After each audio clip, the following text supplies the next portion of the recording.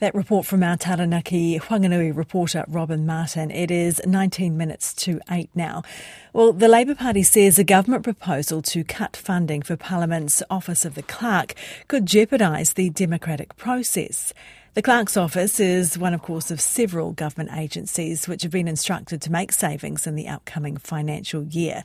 The legislative body plays a critical role in holding the government to account. Newsroom reports that the Clerk of the House, David Wilson, has warned staff it could diminish the service it provides to Parliament and would limit the work of the legislature. Mr Wilson, the Minister of Finance, Nicola Willis, have both declined our interview requests. We're joined now by the Shadow Leader of the House, Labour's Duncan Webb. Kia ora, good morning. Kia ora, good to be here. It's all pretty highfalutin stuff, isn't it, what exactly the Office of the Clerk does? Can you explain that for us and why it matters so much? Yeah, I mean, it's one of those roles which you don't hear a lot about, and that's usually a good thing, because they sit in the background of Parliament and make sure that all of the rules are adhered to and all of the quality standards when we're making law are met.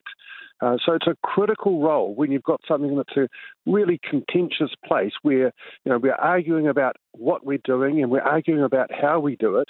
But at the end of the day, the clerk is the office that tells us what can be done in Parliament, what can't, and how it should be done, and making sure that we have the resources to do the job and the advice to do the job properly. So how is the budget usually set? Is it usually tinkered with by governments? Obviously, the clerk has to go to the Minister of Finance and ask for funding in the usual way. But there's a pretty strong convention that whilst you might negotiate, you don't underfund it, that you take the clerk's word for what services are needed and what it's going to cost. So, and the clerk's been, over the past year, has been cutting costs to stay within budget because of things like rising salary costs.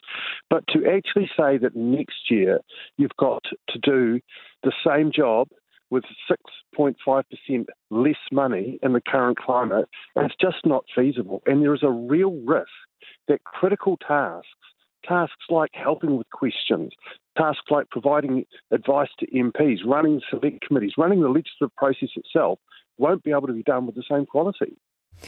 So that's your main concern here? Oh, absolutely. Look, the Office of the Clerk is absolutely independent of MPs and is able to both give advice and also to run the place according to the strict rules that's needed. And if that's undermined, it is actually one of those critical aspects of democracy. And to defund the clerk is to defund Parliament. Well, they're not a real problem. Defunding it. Getting them to, run the ruler over costs and look for potential savings. I mean, that's happening right across these government agencies. Is that just part of what's needed? Oh, no, it's a bit more than running a ruler over it, because if it's a discussion about what's needed to do the job, but a blanket demand for a arbitrary figure to be taken out of the budget is defunding. So what do you think needs to happen here? Is there any recourse from the Speaker, for example? Well, obviously, the Speaker belongs to the same party as the Minister of Finance, but he does have an independent role here.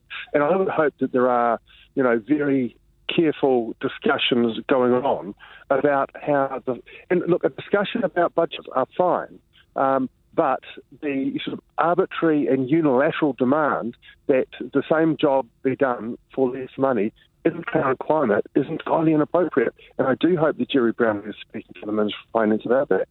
Okay, thank you very much for your time this morning. That was the Shadow Leader of the House, Duncan Webb. We will be speaking to a constitutional lawyer about the repercussions of this as well. It is 7:45 now.